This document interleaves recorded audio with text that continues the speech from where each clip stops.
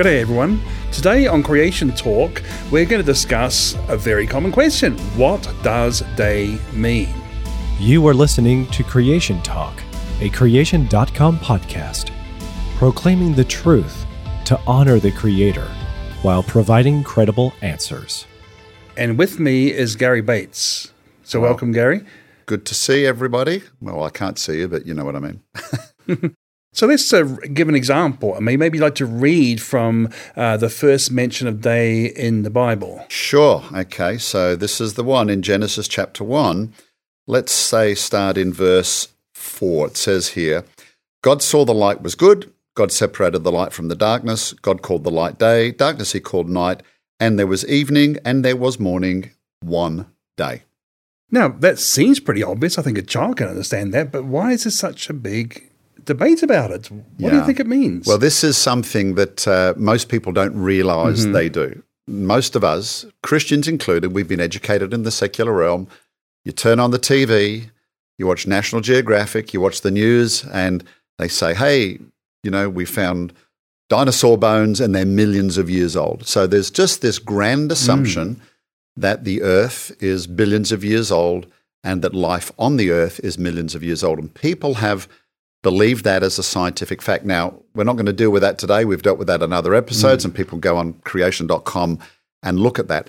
But I know myself, Jonathan, when I first became a Christian, I was an evolutionist, first became a Christian, I accepted the Lord, I was a Christian, and immediately I went about starting reading the Bible, and I just said, well, the earth is billions of years old. I've got to fit those millions of years in somewhere. Now, obviously, when I read Genesis 1, you know, we're talking clearly, as you read it, it's 6 24-hour days.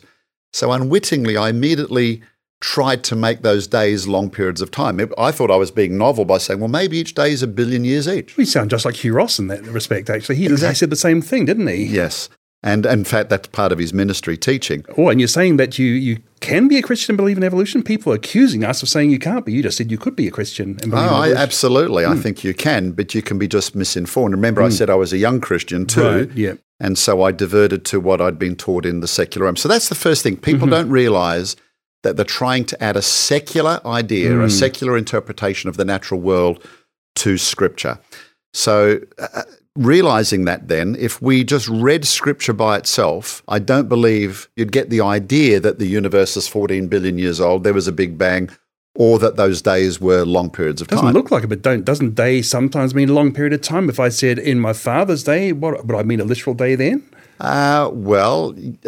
You in that particular context, you haven't defined what a day is. And in the Hebrew, the word yom in Genesis 1 is defined. So I think that's a really good example. You know, if you said, well, back in my father's day, and I said, well, how many 24-hour days you're talking about? You can't know. But if I said to you, Jono, it took me 3 days to fly from Brisbane, Australia to Atlanta, Georgia, how many 24-hour days have I just spoken about? It sounds like 3 ordinary days, doesn't it? It doesn't sound like 3 billion years. Yeah, because we've put something called an ordinal or a definer of the context before the word day. And then on top of that, when we read in Genesis, it says there was evening, there was morning, there's a number. So you've got 3 definers of the context there. So I think if you looked at the Scriptures itself, it's absolutely clear that the author was talking about 24-hour days. Well, that's a point, isn't it? Because we have other parts of Scripture where we have a number with a day or an evening and morning with a day, and in no other part of Scripture does anyone have a problem with what day means. In fact, day in a number 410 times, and it means an ordinary day. Okay, everywhere else it means an ordinary day, but somehow Genesis 1 is the exception. But why should it be an exception? Or evening and morning 38 times. Again, day means day. Yeah, nobody ever questions those as days. Yeah. Right? 523 times in the Old Testament, you know, evening, morning, day, number, all these combinations, it appears. And nobody ever questions those as an ordinary day. It's only in Genesis. Yeah. And again, it's because of, if you like, the secular view that we've adopted, a secular scientific interpretation of the natural world that causes people to put those millions of years. So the rest of the Bible understands Genesis like that.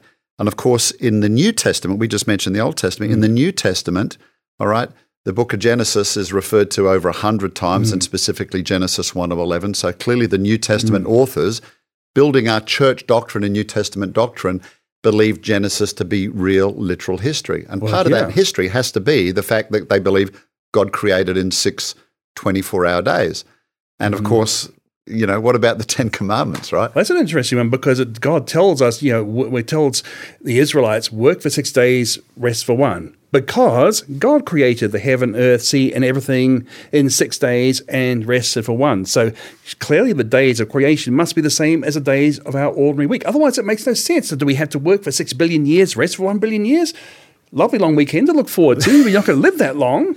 And it has to be days in history. It can't be days of myth, because if God didn't really work for 6 days, why should we work for 6 days if God really hadn't done so in actual history? So the 10 Commandments are extremely good evidence that the Genesis 1 days were ordinary days. I don't see how you read it any other way.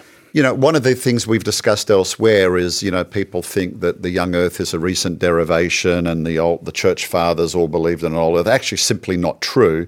So we've mentioned internal consistency, Old Testament, New Testament, but the church fathers, including the great Martin Luther, clearly believed in 24-hour days. Well, yes, I document this in my book, Refuting Compromise.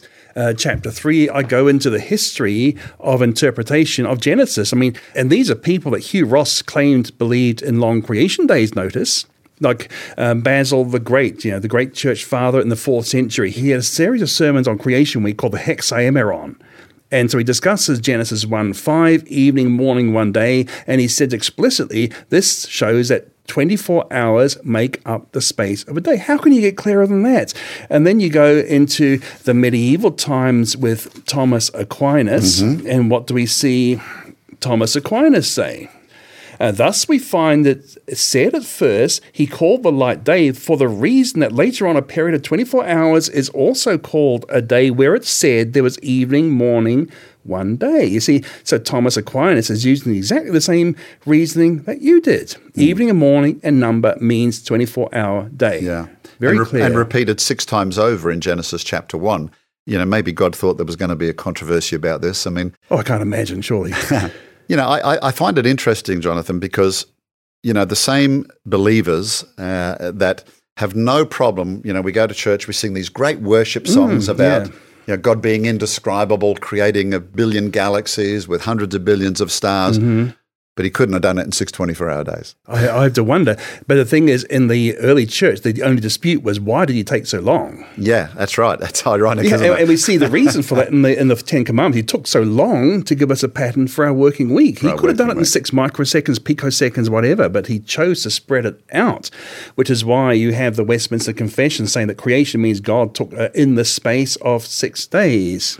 Yeah. Martin Luther said things like the world with all its creatures was created within 6 days, as the words read. How radical is that? As the words read. Yeah. Let's believe what God said until telling God what he really meant to say. So we're talking about the great theologians and historians here took God at his word.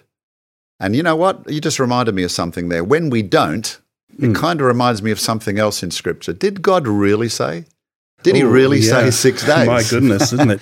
It's interesting. One long age guy has a book called 7 Days That Divide the World. So I'm waiting for the sequel, which says 3 days that divide the world, showing that Jesus was in the tomb for 3 billion years. I think you're talking about John Lennox there, old name drop. All right. Oh, there you go. Yes. Okay. So, yeah. Which we reviewed on our website, creation.com/Lennox, if you want to look it up for ourselves. Yeah. Now, dealing with this, I know some people might say, but hang on, what about gap theory? We've actually done a podcast on that. What about framework hypothesis, all these views? If you have questions on those, just go to creation.com. And if you have any questions, actually, there's a system where you can submit your questions and they'll get answered by scientists like Jonathan, our other scientists, or even myself. Jonathan, we mentioned before about 523 times in the Old Testament, evening, morning, day number. We didn't give an example. There's a really good one in Numbers 7. I don't know if you've got it and you can read it out or give us an example. Well, Numbers chapter 7 has the dedication of the altar over 12 consecutive number days, day 1, day 2, day 3, and it's because you've got 12 tribes of Israel. So every day you have a leader from each of the 12 tribes bringing an offering to dedicate. The thing is, even though the days are numbered there, no one seems to have any problem understanding what days mean in Numbers chapter 7. Obviously, ordinary 24-hour days. No one thinks the altar was dedicated over 12 billion years. Yeah. But I think that's actually harder to understand than Genesis 1 because it doesn't say evening and morning, but no one has trouble. But Genesis 1 is twice as easy to understand as number 7. Yeah. But that's the one that gets attacked. Yeah, there seems to be a huge, and I know I've been there myself, so I'm not being critical, a huge hurdle to overcome to consider that the earth might be only thousands of years old and God created in 6 24-hour days. But I think it's worthy of noting here, what is time? Some people say, well, what was God doing for billions of years before creation? But there is no billions of years before creation. When God created the physical material of the universe, and he set, the stars and the planets in place, and the earth rotates with a light source, time begins. Whether you're a Big Banger or a creationist, you'd have to believe when the universe began, time, as we understand it, began. So God himself is the definer of what time is. Right. And the Bible's, universal framework of reference for time is the earth. Yeah. And he's defined it by rotation, light source, 24 hours. They're the days we experience. I'd say it's pretty important that God is the creator of time because that's how he can predict the future infallibly because he owns all of time. So future is also known to him. If we abandon this, then how can we trust God's prophecies of salvation, resurrection, if in fact he isn't the creator of time? It actually helps us understand that, doesn't it? Because how can God predict the future, or not predict, tell ordain what's happening in the future as well. When you and I live in this linear time progression, there's tomorrow, it hasn't happened yet, but God knows, maybe he sees it. I don't even understand that because I'm bound by time, but God, of course, is outside of time. So what's the big deal? Here's another one. So what does it matter anyway if you believe whether the Earth's billions of years old or the days are at Genesis are long periods of time? Actually, it does have a serious implication. Well, what is that implication then? What's the big deal? Yeah. Well, where does the millions of years come from? Comes from outside sources, as you mentioned right at the beginning. It doesn't come from the text. It comes from reading outside ideas into the text. Comes from the rock layers that have death in them. Because you've got fossils, you can't escape it, can you? Right. So even though you might not believe in evolution, if you try to add millions of years to the scripture, even by making the days long period of time, the long periods of time come from the rock layers. The rock layers have fossils and death in them. Guess what we're doing? Including human death, by the way. I mean, now they're saying Homo sapiens fossils are about 330,000 years ago. So you have human death in the fossil record. Yeah. Before day 6, when God saw all that he'd made and it was very good, which meant there was no death because death didn't enter the world until Genesis chapter 3. So there's gospel implications with adding deep time millions of years to the scripture. Oh, I'd say so. So if you try to add it there, gap theory, you got the same problems in all of those. What happens to Paul's gospel message where he relates the death of the last Adam, Jesus, and the physical resurrection to the sin and death of Adam, the first man. You see, it's very clear in this gospel message. And classic passage he wrote, of course, Romans 5:12, sin entered the world through one man, and death came to all men, sin. All sin. So there's clear, the Bible says there's no death and bloodshed before Adam. Trying to fit millions of years in before Genesis chapter 3, you're inadvertently destroying the gospel. It's something that a lot of people don't actually realize. And often their eyes become open, they get turned on when they realize that it's connected to the gospel itself. That's what we find in our church ministry all over the country, right? Yeah. And of course, we have another explanation for those rock layers, the Genesis flood of chapter 6. So don't be intimidated. Don't worry about thinking you're parking your brains at the church door by believing in a young earth. You don't have to do that. So. Well, yes, if we have a global flood, in physics, you can often trade intensity for time. So intense process like the flood, you no longer need the millions of years. So that's an important thing to discover. That's a topic for another podcast. All right. Well, thank you, Gary, for the very informative discussion we've had. And thank you to our viewers for tuning in. And if you want to see more about this topic of days of creation, you can tune into the other video Gary and I did about Hugh Ross. And that was a sequel to yet another video.